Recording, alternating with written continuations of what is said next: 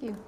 Good evening, everyone. Welcome to our school committee meeting. We are gathering here to interview our superintendent finalist candidate, Dr. Peter Burrows. Welcome, Peter, and welcome to our audience and audience at home. And what we'll do starting out is we'll just go around and introduce ourselves, just so you know who we all are and about kids that we might have in the schools or whatever. Betty, let me start with you. I'm Betty White, and I'm a school committee member. I'm on my 6th year, and I have one son who's grown and graduated from the Milton Public Schools in 2013. My name is Anna Varghese. This is my first year on school committee. I have I have 2 daughters, one in Pierce in 6th grade and one at the Cunningham in 5th grade. I'm Lizzie. Nice to see you again. I have, this is my 2nd year on school committee, and I have 2 daughters as well at Tucker, one in kindergarten and one in 3rd grade. It's nice to meet you. So Beverly Ross Denny, this is my 2nd year on the school committee. I have 3 children in the Milton Public Schools. I have 2 at the high school, 2 sons. One's a junior, one's a freshman. And I have a 3rd grader who's at the Tucker. And Selena Miranda, nice to meet you. And I have a daughter at the Cunningham. She's a 3rd grader, and I'm in my 1st year. Great. Ada Rosemary, I'm the chair. This is my 6th year also, and I have 3 kids that graduated Milton High School in 2008, 10, and 12, and they're all off doing their thing now. So welcome. Happens quickly. Yeah, it does. Welcome. We're glad to have you here.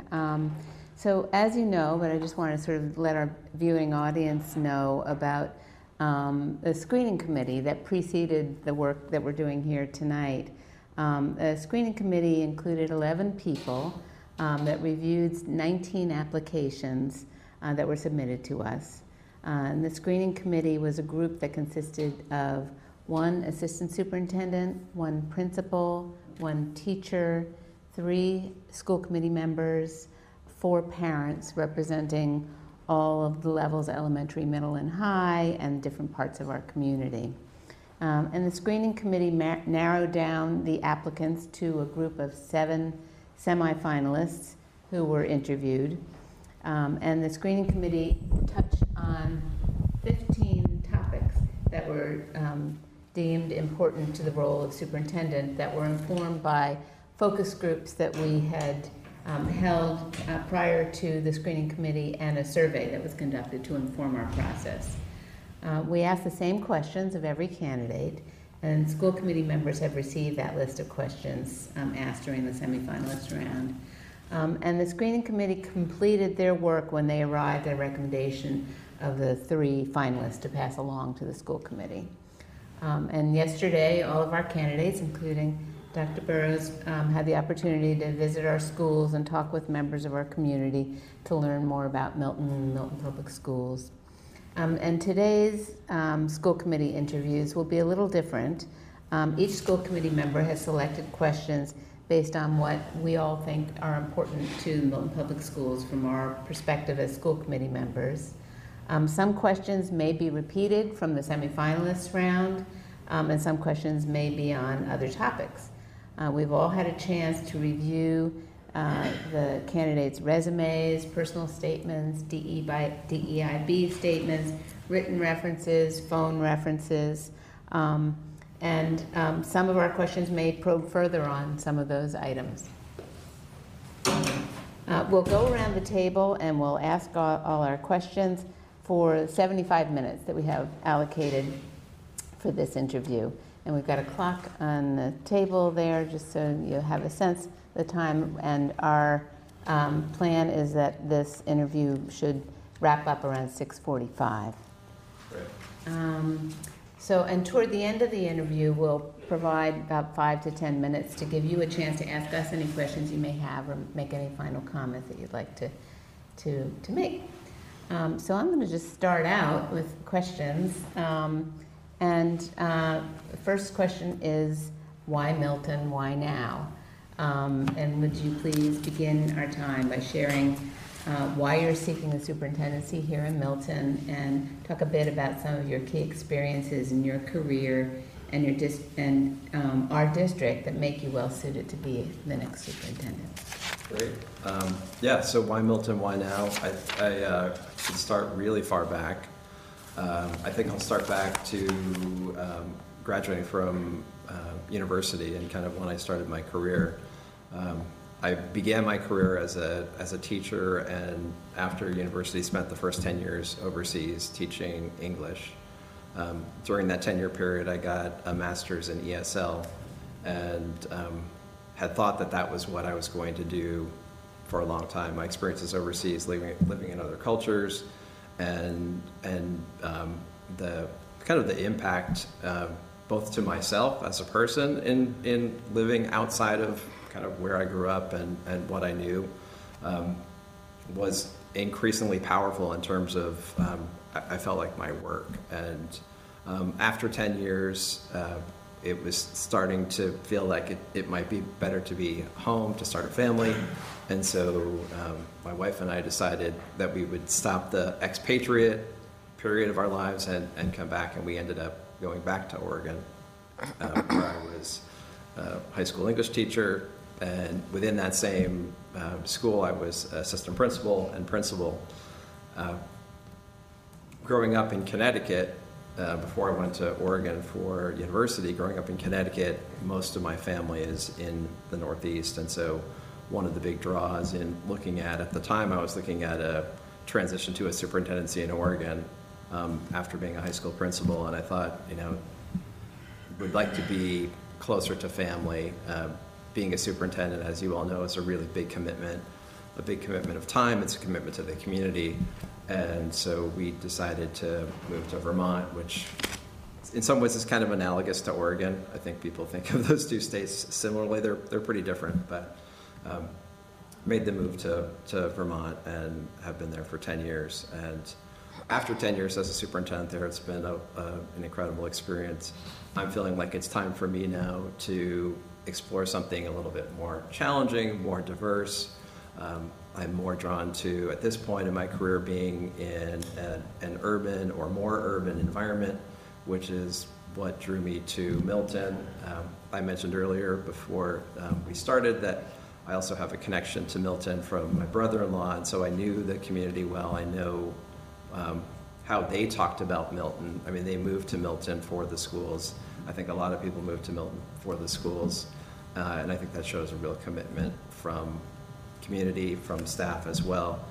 So that's what drew me to Milton, was commitment to education, commitment to the right things. I spent a lot of time before applying reading through everything I could online related to the strategic plan, the Cambridge Quality Review, board minutes, board video. I kind of did an exhaustive research just to better understand where I was applying. So I did not, and I have not applied all over the Boston area. I'm being more kind of targeted because I am really excited about this community. I'm excited about what has been articulated in the strategic plan. I think my sense from visiting schools and talking to staff yesterday is there is a commitment on behalf of staff to really carry that forward, and it feels like there needs to be that the school system's in a place where there needs to be some leadership to help to bring together a lot of these kind of action plans that have been set forth that might need a little bit more leadership to kind of get moving and become coherent. So that's kind of what drew me to this point in time right now. Wonderful. Okay. Thank you. All right. I could ask the next question. So I'm going to ask a question about your leadership style, and I did notice that when you wrote in your personal statement, you talked a lot about yourself as a leader. So if I think about this quote that I had from this morning, the growth and development of people is the highest calling of leadership. So I was going to give you a chance a little bit to elaborate on your growth as a leader and how you motivate others in recognizing their potential leadership skills as well. Yeah. Well, I think I've always been a collaborative leader. And when I think back to, I started kind of entering into leadership positions in university through a number of different organizations that I was a part of, and I kind of naturally went to those positions. But my style and who I am as a leader is someone who wants to empower other people, and what that takes is both the ability to listen, the ability to understand, the desire to bring people together to find a shared direction. I think that's very different from the kind of typical top-down leadership where the leader's tasked with knowing the answer and then making sure that you get a straight line to get to the outcome that you want to get to. In a school system, which is highly complex, which involves so many different layers and levels, there are many cooks in the kitchen in public education, right? And so I think it's critical for any education leader to be able to galvanize support, to be able to engage differing viewpoints, to be able to speak clearly and articulately about what the leader's vision is, and to live by that, and to be transparent, to be open, to be honest. And even when things get tough and when you have to make hard decisions, you've got the groundswell of support with you, and people understand, and it's not just, things aren't just happening from left field. They're happening because there's a culture that the leader is developing together with the entire community. And I think those things are critical. So when you talk about that, I think it's any good leader is a leader who's really self-aware. Mm-hmm. Okay, thank you. Yeah. I would like to ask you about inquiry cycles. And in recent years, Milton has implemented several major initiatives to improve student academic and social emotional outcomes, but we know the work isn't done. Would you please tell us about a time when you engaged in a cycle of inquiry to learn from and build upon a major initiative that you may have started multiple years before? Sure. So when I first got to Middlebury, Vermont, where I currently am, we really had no kind of strategic plan, no direction. There was a real need to do deep inquiry to understand where we were and where we needed to go. And it was clear, and when you come into a new system, the first thing that happens as a leader is everyone comes up to you and says, this is what you need to do. And you need to do it right now, or yesterday. And so I definitely got that when I got there. But I knew that I had to take some time and listen and understand before we moved forward. I also understood that if I talked to the smartest people in the community and they told me this is what you need to do and I just did it, it's not going to work because everybody else needs to be a part of that process. And so I spent about 9 months with I articulated an entry plan in terms of the kinds of things I was going to do in the community to let the community know how I was going to be engaging with them to better understand what the needs were and what kinds of things we needed to put forward.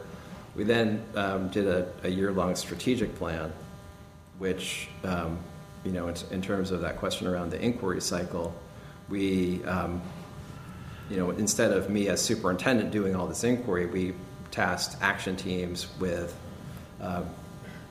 essentially engaging in, as you have in your strategic plan, 3 pillars. We also had 3 foundational goals that the board set, and these action teams then went essentially out into both the inner community, meaning like the school staff, and also out into the community to kind of better understand where are we and what are the real key objectives and action steps that would help us to get where we want to go.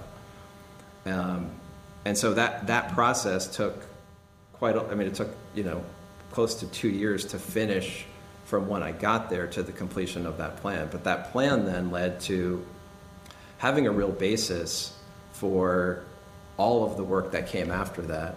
One of the biggest things was a movement to international baccalaureate, and we did a lot of work on that over many years.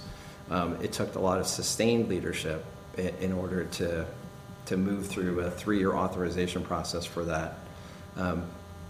I could talk a lot longer about that as well in terms of the why, but getting back to your question, regarding inquiry, I think it's really critical that any kind of direction that a school system takes has to include that inquiry cycle throughout, that we have to keep coming back and monitoring and making sure that where we thought we were going is where we were going.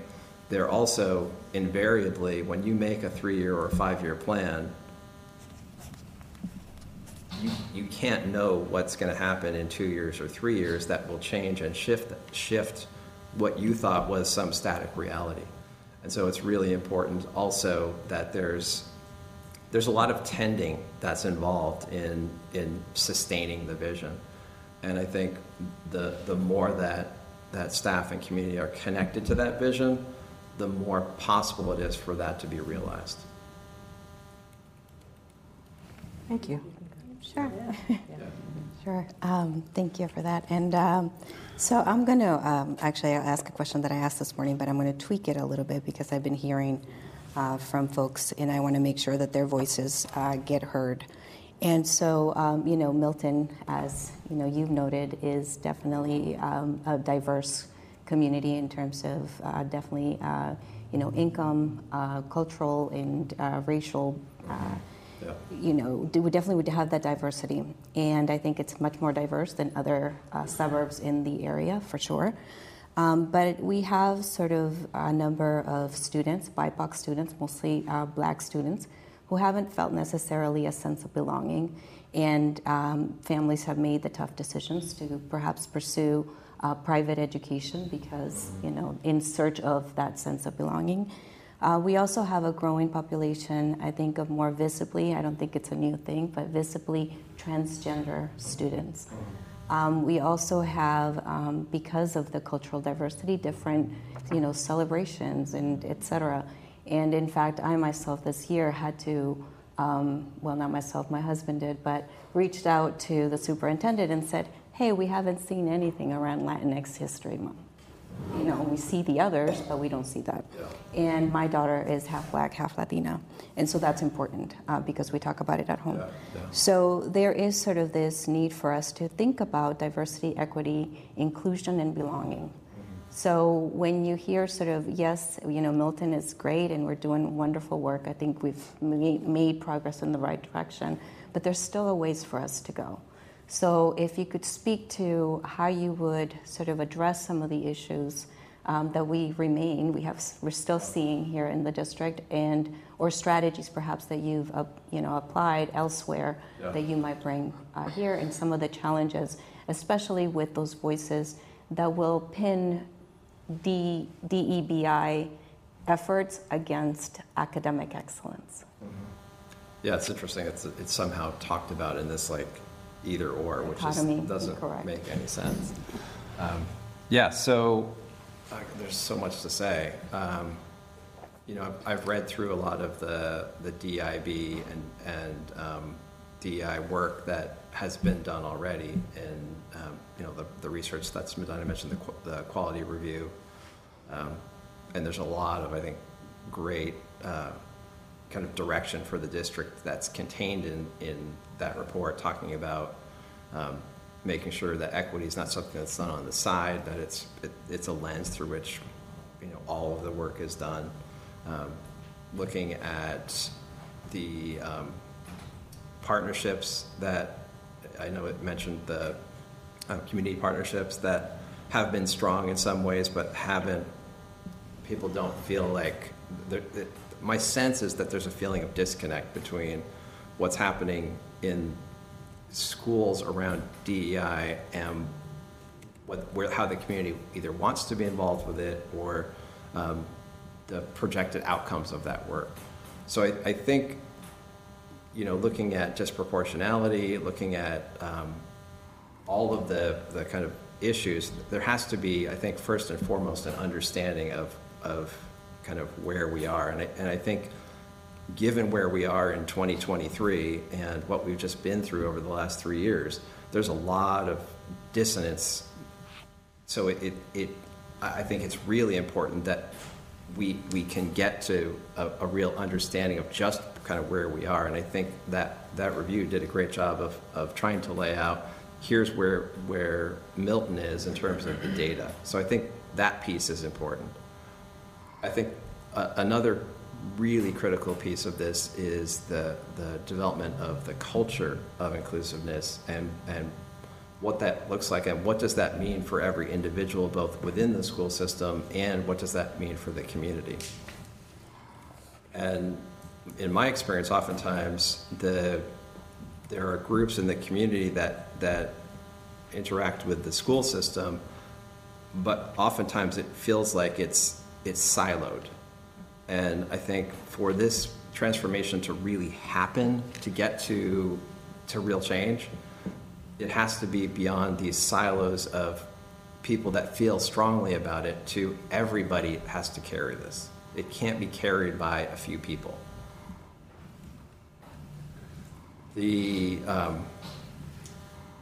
Thinking about the disproportionality and looking at where the numbers are, and I know one of the things that I read about was that looking at outcomes versus looking at representation was another really critical piece, that can't just look at having the number of students taking AP exams, for example, versus what the outcomes are for those exams. So I think there are lots of kind of pieces of this. I really feel like this doesn't change. Like, you don't change and really move DEI work if it's one person, whether it's the superintendent or the school board or school committee, whoever it is. It has to be a complete and total community effort. And we have to be listening to students as we're doing this. Student voice is another piece that is really, really critical to, you were mentioning families that have reached out to you, or your own kids who have talked to you about their own experiences. And students, if we can elevate student voice through this, and, in my experience, adults really listen to students in a way that they don't listen to other adults. And being able to elevate their voices as we're looking at things that we need to change. We look at systemic realities that are, people are like, well, that's fine, that's good, let's keep it that way, that we need to push against and change. We need to do that. But we need to do it together, and we need to, the together piece is the biggest challenge. And that's where, as superintendent, I feel absolutely committed to this work. That is the work, is serving all students and making sure every student is feeling safe, is feeling successful. But I also see that I need to do everything I can in this position to be able to engage our entire community to do the work that needs to happen. And it doesn't happen in a week, right? This is undoing a lot that has been constructed over a long period of time. Mm-hmm. So I think it goes without saying that there has to be a absolute commitment to it.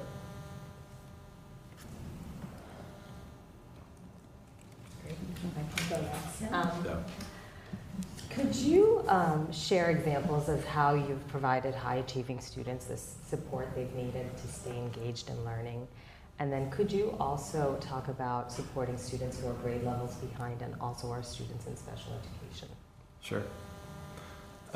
I think in kind of the gamut of high achieving and students that need more support, that it's not creating two separate systems. And I think traditionally, when you look at education, the education that we all probably experienced, there were kind of two kind of tracks, right? And we've been, over the last, I would say, probably 20 years in education, trying to deconstruct those tracks because they're damaging in a lot of ways. So the challenge, and I think the really important piece of this, and my own beliefs about this, is the bar has to be high for everyone, and the supports have to be there for students that need more support to get there. But we don't start to shift and change outcomes based on identification or based on, essentially tracking. The challenge, in my experience, with students that aren't engaged in school, it's not that they're not bright, it's not that they don't have the same abilities as other kids, it's just that they don't care. They don't see the meaning behind what they're studying. And unfortunately, if you look at what plays out across the country with data, students that come from families with strong educational backgrounds and support and financially stable homes will tend to do better statistically. And so schools as a whole need to be doing more. Our job is no longer to get up at the chalkboard, whiteboard, now smartboard, or even past smartboard at this point, but you get the metaphor. But we're no longer just providing a service, right? Like, we are a social good. We are helping to sustain and support students well beyond their academics. And I know Milton has done a lot of work on SEL, and it's one of the pillars, safe and supportive schools, and SEL kind of comes underneath that. That has to be an integral part of making sure that students are achieving, is making sure that there's a focus on the whole child as opposed to just one piece of it. Another part, I think, is and I know this is, in the context of Milton, and the fact that there's a number of private school opportunities, and you mentioned private school earlier in terms of what happens, and I'd heard that prior to coming, that was one of the things that had been in conversation at the committee level and obviously at the community level too. I think this also falls to communication. I know I mentioned this earlier.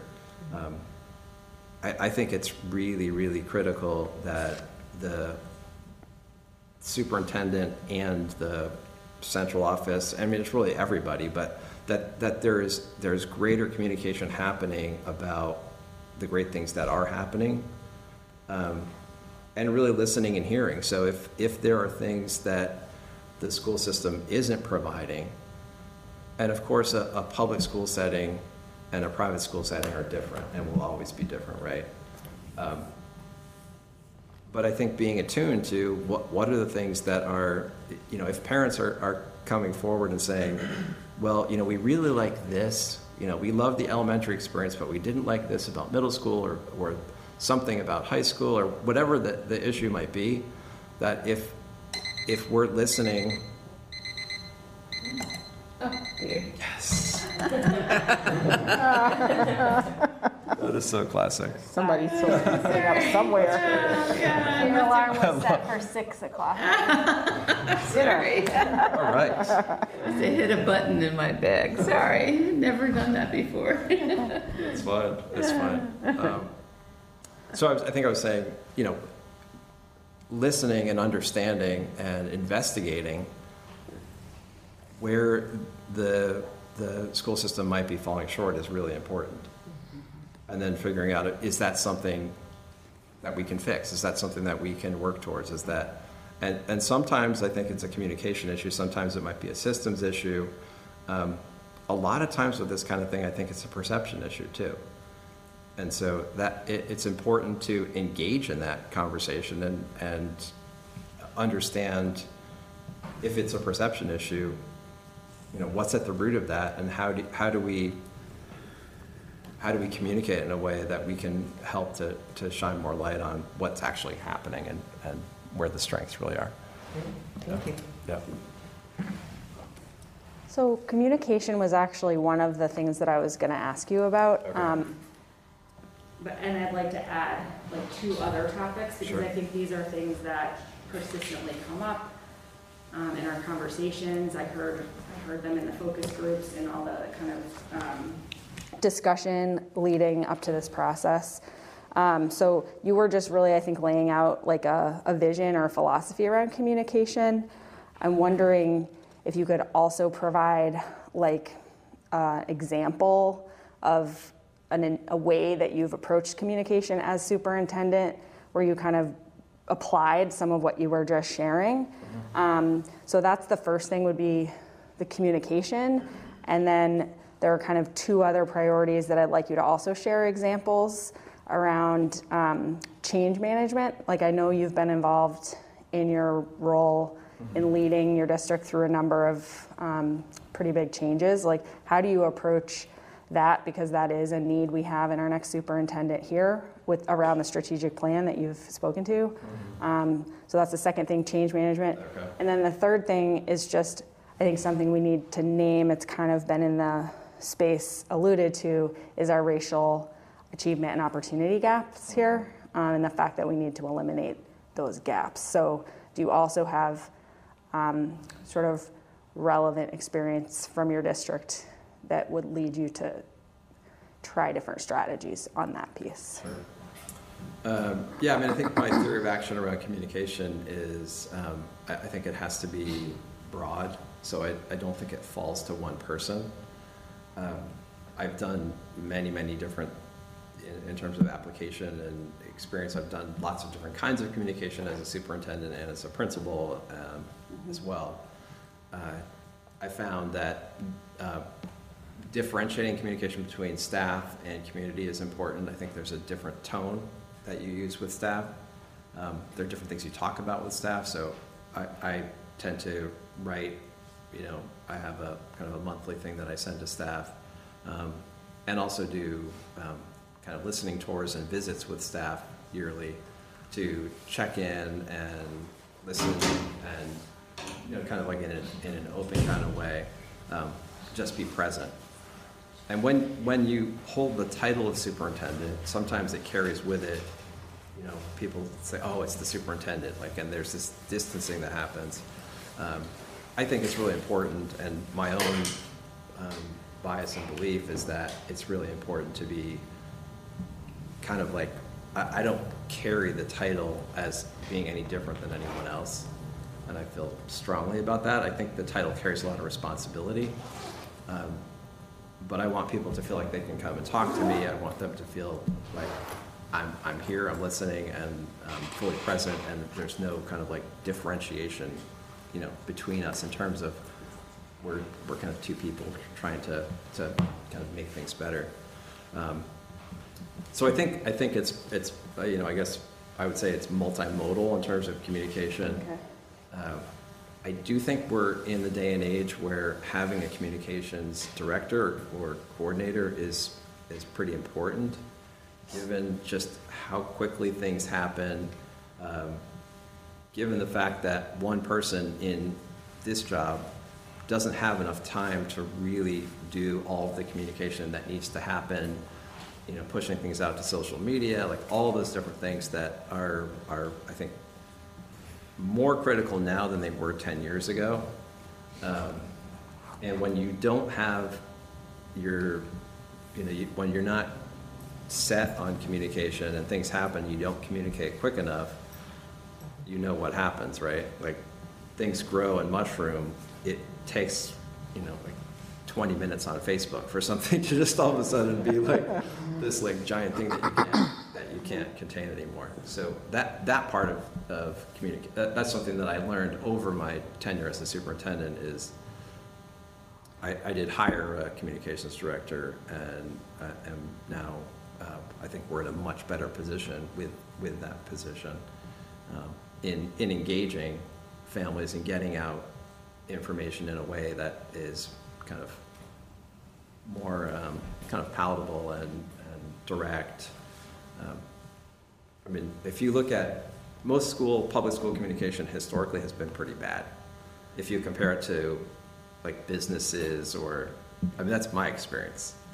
Websites, you know, you go on a school website and it's like, you know, crawling through trying to find stuff. So, I mean, I approach our communication, I try to approach our communication as it's a real priority, because I think people need to be engaged and they need to understand, and the more people are with schools, the better it is for our students.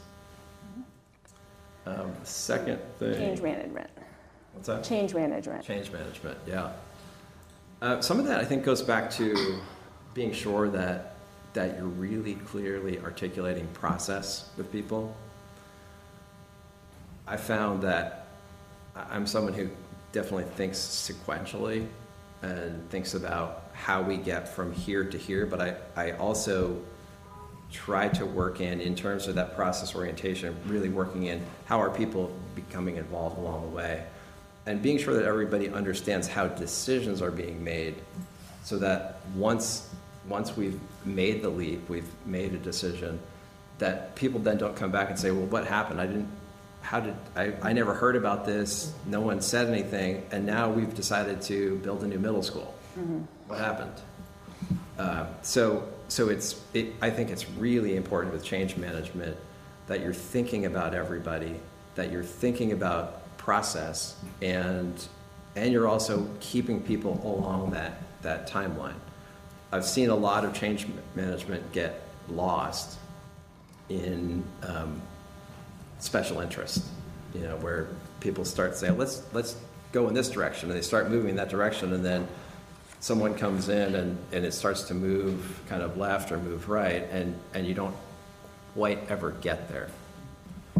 And I think to get there takes both that kind of process orientation, but it also takes the ability to step back and to see the system as a whole, to understand all of those different pieces and parts, which is something that I've kind of reflected on in terms of Milton. Is I think it is kind of ripe for someone to come in and step back and look at all of this work that's happened and help to, in that same kind of change management way, help to like figure out like what are the real key next steps, how is everybody aware of what those next steps are, how are we communicating them, that kind of thing. Mm-hmm. Thanks.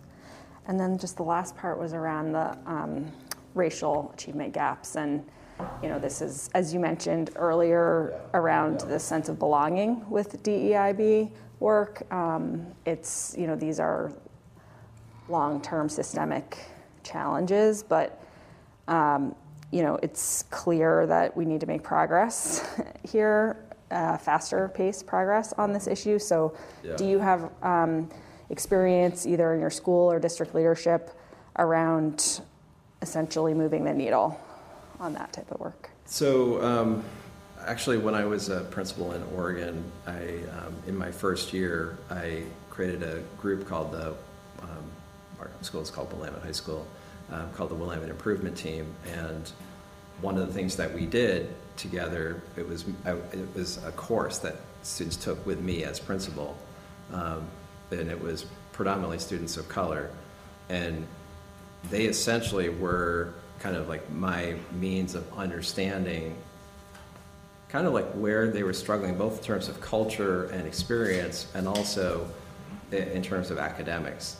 And I think, you know, because I think you mentioned that this is so complex, and you know, making faster, you know, the progress as fast as we can, you have to be looking at all of these different kind of layers. It's not bringing in one new academic program and expecting that to change things, right? Because we're talking about social issues, we're talking about systemic issues within how we operate. So part of like going fast with this is I think going back to what we talked about earlier, which is really understanding where we are, and understanding what are the strongest levers that we can pull, you know, based on, you know, lots of people are doing this work throughout the country. Mm-hmm. So based on what is proven to work, you know, and there have been so many recommendations that have already been articulated for Milton to follow.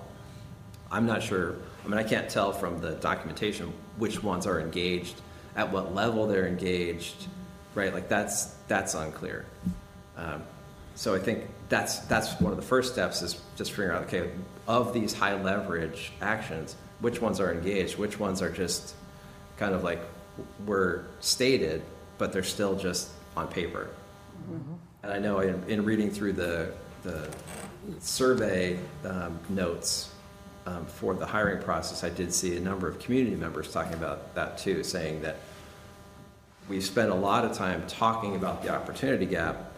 When are we going to take action? Right. And so, like I said, I don't know that yet, just from my vantage point. But I think that would be one of the first things to do. Would be to really understand, like, of those leverage points, which ones are moving, which ones are not, and then it has to be part of the whole system. So this work can't be done over here on the side, as like, all the other work of the school system is happening here. It has to be integrated. Thanks. I've got a question about you coming to Massachusetts. Yeah. And Massachusetts education laws and that whole system in which we operate. And I'm just wondering how comfortable or knowledgeable you feel about the requirements of Mass education laws and steps that we might need to take to implement those laws and grant opportunities, things like Proposition 2.5 overrides that communities need to do for more funding and the like. So just wonder if you could. Yeah, so some of these things have already come up and I've already learned them. I mean, I made the transition from Oregon, so I knew the Oregon system well and learned the Vermont system pretty quickly. So I feel confident that I would be able to learn the ins and outs of what's different in Massachusetts. There's a lot that's the same too in terms of the superintendent role. There's definitely state legislation that differs that I would obviously be learning. I have made contact with Tom Scott, who is, I don't know if you know who he is. Mm-hmm. Mm-hmm. Okay. Mm-hmm. And so I've talked to him about, kind of like what would be helpful for a superintendent coming into Massachusetts, and he gave me a bunch of resources. That's great. So yeah, I mean, I feel like I'm a quick study, and we do a lot of research to understand, how things operate here. I'm not afraid of calling people and making connections, and if in doubt or not understand something, would certainly reach out and figure that out. And I think part of understanding the laws, new community, and everything else is that kind of communication piece. So working with town officials and developing relationships with them to work together. I know that's a big piece of budget development here, is having a really strong connection with the town. And so that would definitely be a priority in terms of being sure that understood where things needed to be and was doing what needed to happen. Mm-hmm. Yeah. Do you have town meetings in Vermont? We do, yeah. Yeah, so we do too here. So they're pretty raucous sometimes. Oh yeah, oh yeah. They are, yeah. And we have representative town meeting. I don't know if Vermont has whoever shows up, but representative. At least they're elected representatives, but it's part of. Oh, it's a huge, getting a budget passed. Yeah, but it's very. I think there are a lot of similarities, honestly, between Massachusetts and Vermont. Mm-hmm. And my mother, who lives on the Vineyard, was a teacher there for a long time, and so I also know the system just from her as a former educator. Mm-hmm. Great, thank you. Yeah. So I was going to ask you a little bit about teacher recruitment and staff recruitment, and certainly I think post-pandemic, a lot of people have left the profession feeling like they couldn't do it anymore, or were feeling burnt out. So I was going to ask you to talk about how do we recruit staff, how do we retain staff, and also the dilemma of trying to recruit staff who are culturally diverse, racially diverse, that represent our students who need that role model in the classroom and that connection. I mean, I know we've made efforts, but I think it's also not unique to Milton. I think lots of Also districts. disproportionate, right? 'Cause Yes. it's more at Tucker than the other schools from what I Yeah. So I was wondering if you could talk a little bit about your thoughts about how to try to reach out and recruit staff. Yeah. I mean, one of the things that was really exciting yesterday was just the level of energy that I felt staff had. And just given what they've been through over the last number of years, and to see, a lot of them came up to introduce themselves, and it felt like they definitely seemed more refreshed than I thought they would be. So that was really a huge positive. I think the staff here are really strong, and talking with other people in Boston and other superintendents in Boston, they've shared that they have significant staffing shortages that I don't think Milton is facing. Which, yeah, it's definitely knocking on wood, because it's a national crisis, right, in terms of staffing. I think a couple things are really important. One, if staff are feeling supported and heard, that goes a billion miles. So talking again about culture and about what the staff culture is, if staff are coming to their work and they're feeling fulfilled, if they're feeling like it's doable, if they're feeling like there's a clear direction, if they're feeling like there's time to kind of balance between the work in the classroom and professional development. In some systems, I've experienced staff feeling fatigue from a lot of central office direction. So when central office comes in, has a meeting, everything's really clear at the central office, because you're not in the building and you're not teaching students, so you get this like objective view. But one of the challenges of that objective view is that it also creates blind spots in terms of you kind of, even if you were in the classroom, you forget what it was like to be in the classroom. So I think one of the things that's important, I mean, I've heard this in like 4 or 5 states. I'm also a delegate for Vermont for AASA, so I talk to superintendents across the country. And simplicity and like clear direction and simplicity is really important. And I think especially after what people have been through with the pandemic, I think that's important. I did hear that yesterday from some staff members, that they sometimes feel like there are lots of different initiatives coming at them, and they want to like slow down and just like do the things that are important. So and I think that falls to like the superintendent and central office to be sure that you're monitoring and managing that. So I think that's one piece of staff retention. One piece of staff retention and obviously is financial too. So looking at comparables, and I did see some comparables. I can't remember where, but Yeah, probably school committee presentation or Okay. budget presentation. that's yeah. So I think that's important. But people will move. I mean, I talked to someone, I can't remember if it was last week, but they were saying that educators in Boston come to Milton and stay in Milton, even though Boston pays more, I think at some levels. So you know how the salary works, the grid works. So maybe like they were saying a beginning teacher makes more in Boston, but some of those teachers were coming to Milton because they wanted to be in Milton. So I think that piece is really important. So the financial piece is important, but also, again, creating that culture. And then I think there's the obvious needing to go out. I talked about a communications director earlier, going out and being sure that you're being aggressive around recruitment, and that you are able to articulate what makes Milton different than other districts. So that first question in this interview, why Milton?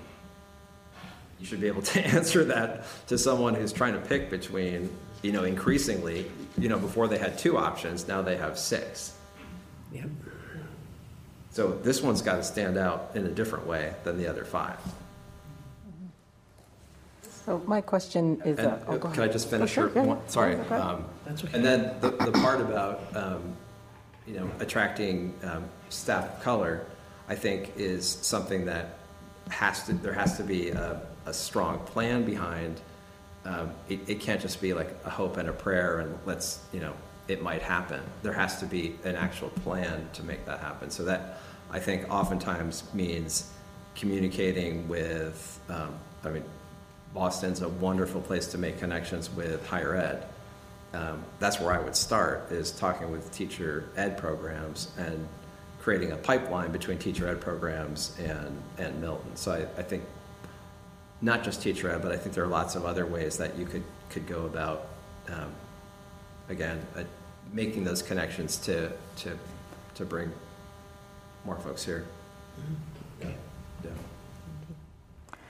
So just building off of this, every organization is comprised of staff, the range of capabilities. You might have more tenured staff or high achieving staff, and you have people that might be at the earlier part of their careers or just in general need support. Yeah. Can you give examples, whether it's ideally at the teaching level, but even at central office, how you've prepared high achievers for growth, how you've supported a staff member that might have needed a performance improvement plan, and for people for whom this may not be the right career, how did you support their transition? Great questions. I have so much experience with this because in my role both as a principal and as a superintendent, this is a big part of the work. I guess speaking to the high-performing employees and keeping them engaged, I think it falls back to the mission of the system as a whole, and being sure that their fulfillment, and everyone gets something different, right, from the work in terms of like what they need, but making sure that the vision of the school system is strong enough that it's carrying them and they're excited to be a part of it. So it's developing kind of that team almost. I see when staff members are excited to come to work, they're excited about being part of a team. They're excited about what the mission is. They know why they're doing the work.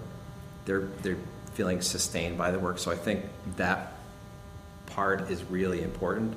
In terms of the evaluation, are you talking about actual evaluation or? Oh, so if anything, I had an employee who was an assistant principal that was struggling, and this is what I did. Okay. So specific examples Sure, in each one of those categories. Sure. Yeah, I think every year there are a number of employees that I'm working with on this kind of thing. What I have found is a kind of Socratic approach is really helpful in, and probably before even talking about a Socratic approach, caring is actually the most important thing.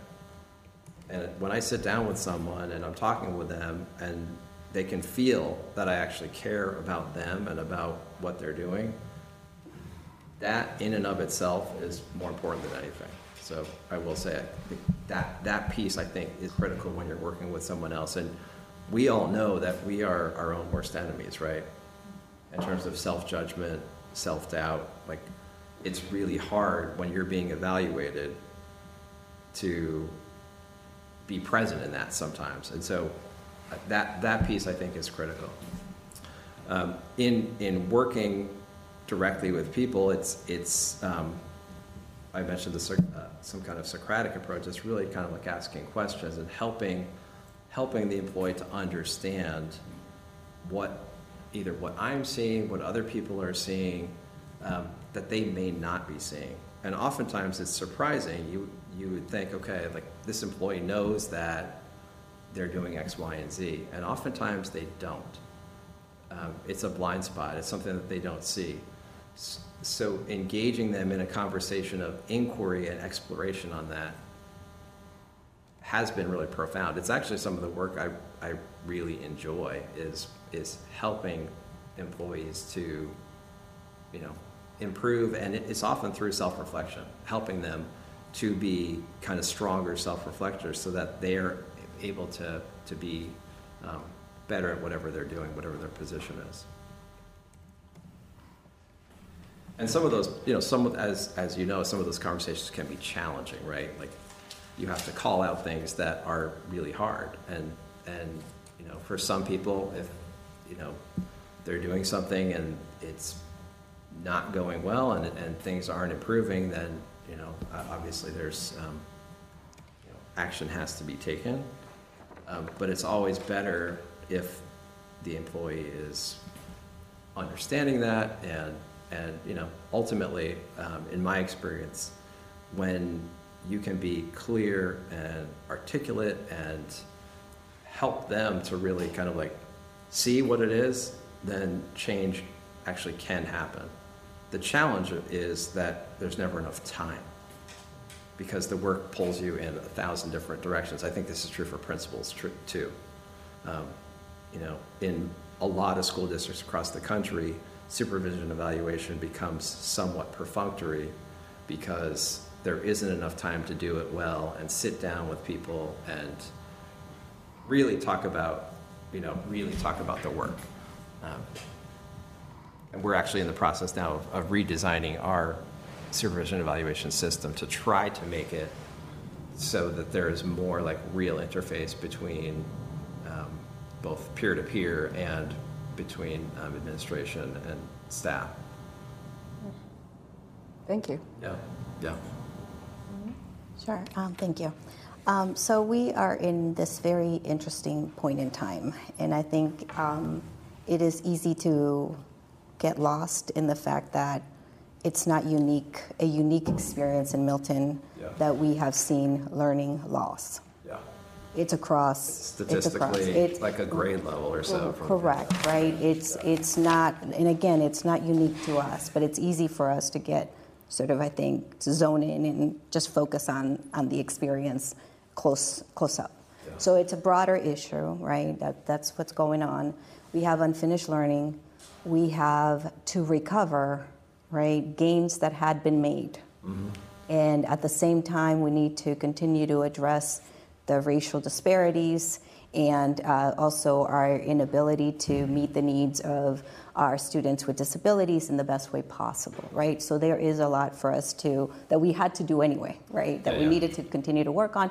But there's also this reality that we were hit with a pandemic. We hadn't been through this before, and here we are, right, now seeing the results of that. And in your conversations, you're a seasoned superintendent, you've been doing this for a while, and in your sort of conversations across the country, just wondering sort of how do we approach this? How do we begin to recover in a way that is realistic, that understands the need of our educators, and also continues to meet the moment that we're living right now that says we can't carry on as we were before, and we need to pay attention to differences. We need to think about belonging and taking care of our young people. So it's just a very particular moment. Mm-hmm. So I'm just wondering, just to Milton specific, but also in general, how do districts and communities begin to rally around the work that we need to do to be able to continue to make progress for our students? Well, I think it's a huge opportunity right now. In a lot of ways, I think this is a good time to be bringing on a new leader. The pandemic, I read Post-Pandemic the other day, so I think it's done. Everyone was scared about saying that. I'm not sure it's done, but people are writing Post-Pandemic at least. Mm-hmm. I think taking this moment and stepping back and, people talked about during the pandemic that education was going to be totally different starting now, pretty much. I mean, I had so many conversations, and I'm sure all of you have too, like when education stopped and everyone was hunkered down at home waiting to see what would happen, people started to realize, like, we don't actually have to come back and do all this the same again. And I do think that there's an opportunity for us at this moment in time to rethink some of the things that we've done for decades and decades that are part of what has gotten us to where we are, which is some things are working really well and some things continually aren't. So I think this point in time is an opportunity, and it's fighting the desire for, I think, most people to get back to normal. And normal for a lot of people means getting back to what they were doing before, because that's comfortable, right? It's like kind of what we've been conditioned to do. So I think as in grasping this moment in time, when we're kind of like in this recovery phase, I assume most of the ARP funds are now spent, right? I mean, in the next budget cycle. So, all the federal monies are going away. I think this is now the time to, we talked earlier about the DEI work that needs to happen. We talked about the work that needs to happen around communication. So this is the time to take all of those pieces and create a cohesive vision of where Milton needs to go. And I think it's not the time to try to go really fast on one thing without everybody understanding, this is where we are. These are the things that we need to commit to, and here's how we're going to get there. So I think it's a really exciting time. A lot of the money, a lot of that ARP money has gone to interventionists and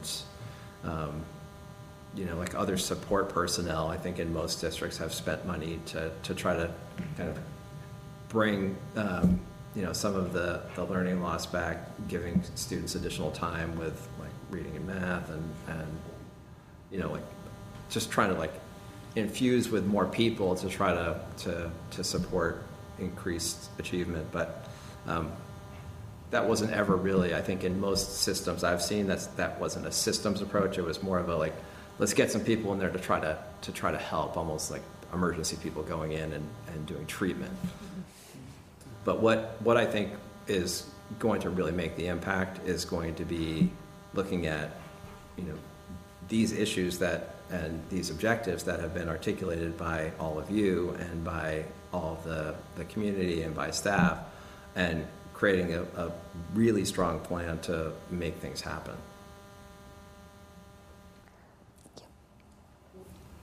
I know, are you asking a budget-related question? No, but you can. No, well, I know we maybe only have time for a couple more questions, so maybe you ask your question, but then I'm hoping, because you were just mentioning ARPA and ESSER. I had a budget question, but I can. Okay, so can we fit that in after Anna's question, if we have We've time? got about 10 minutes left total, Okay. so. And I'll just be in my car so you can keep going. Could you please outline the process by which you led your current district to become the 9th International Baccalaureate World District in the country, and the challenges you overcame successfully? Sure. So I talked a little bit about the lead up to the strategic plan, and it was clear when I got to ACSD. Back then it was ACSU, so we had a number of, the governance structure changed while I was there. As we started that strategic plan and started to look at, and it was kind of clear to me in January, February of that year of building the plan, that we needed to do more around helping our students understand the world that they were going out into.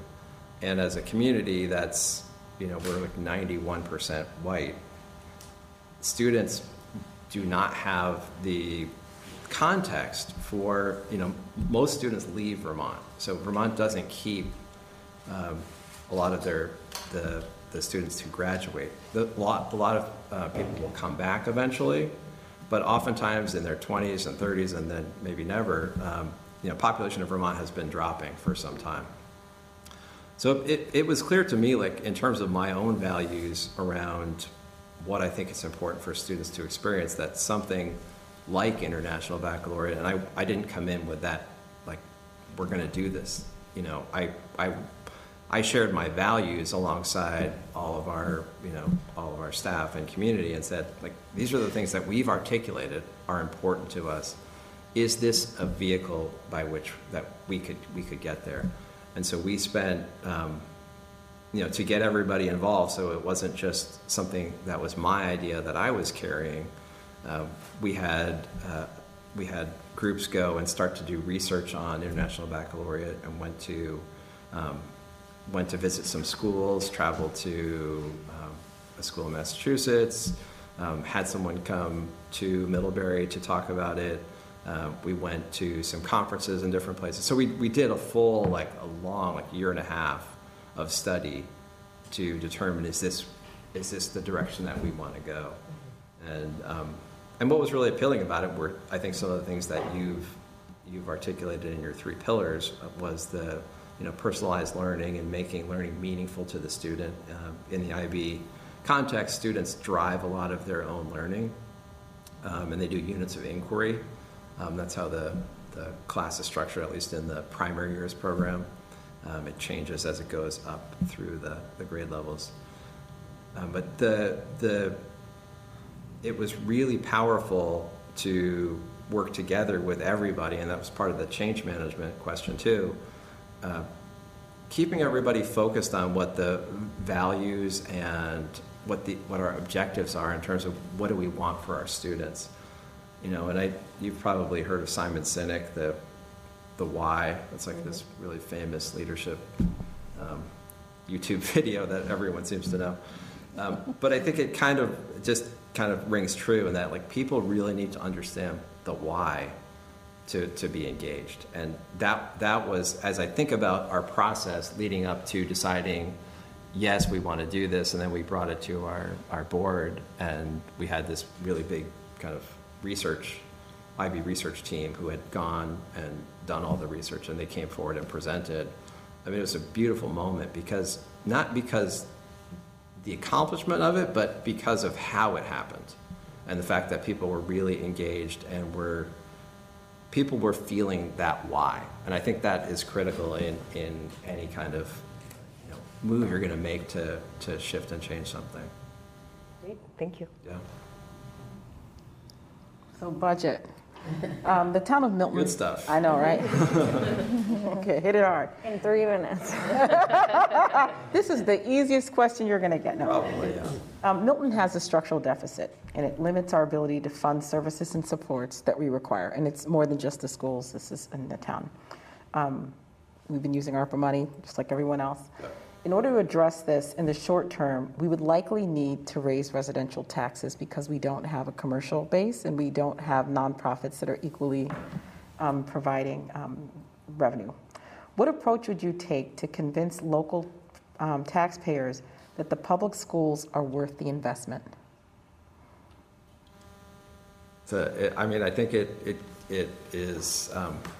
It goes back to, I think, a few things that I've already said related to helping the community to understand what the schools are, what they do, and communicating.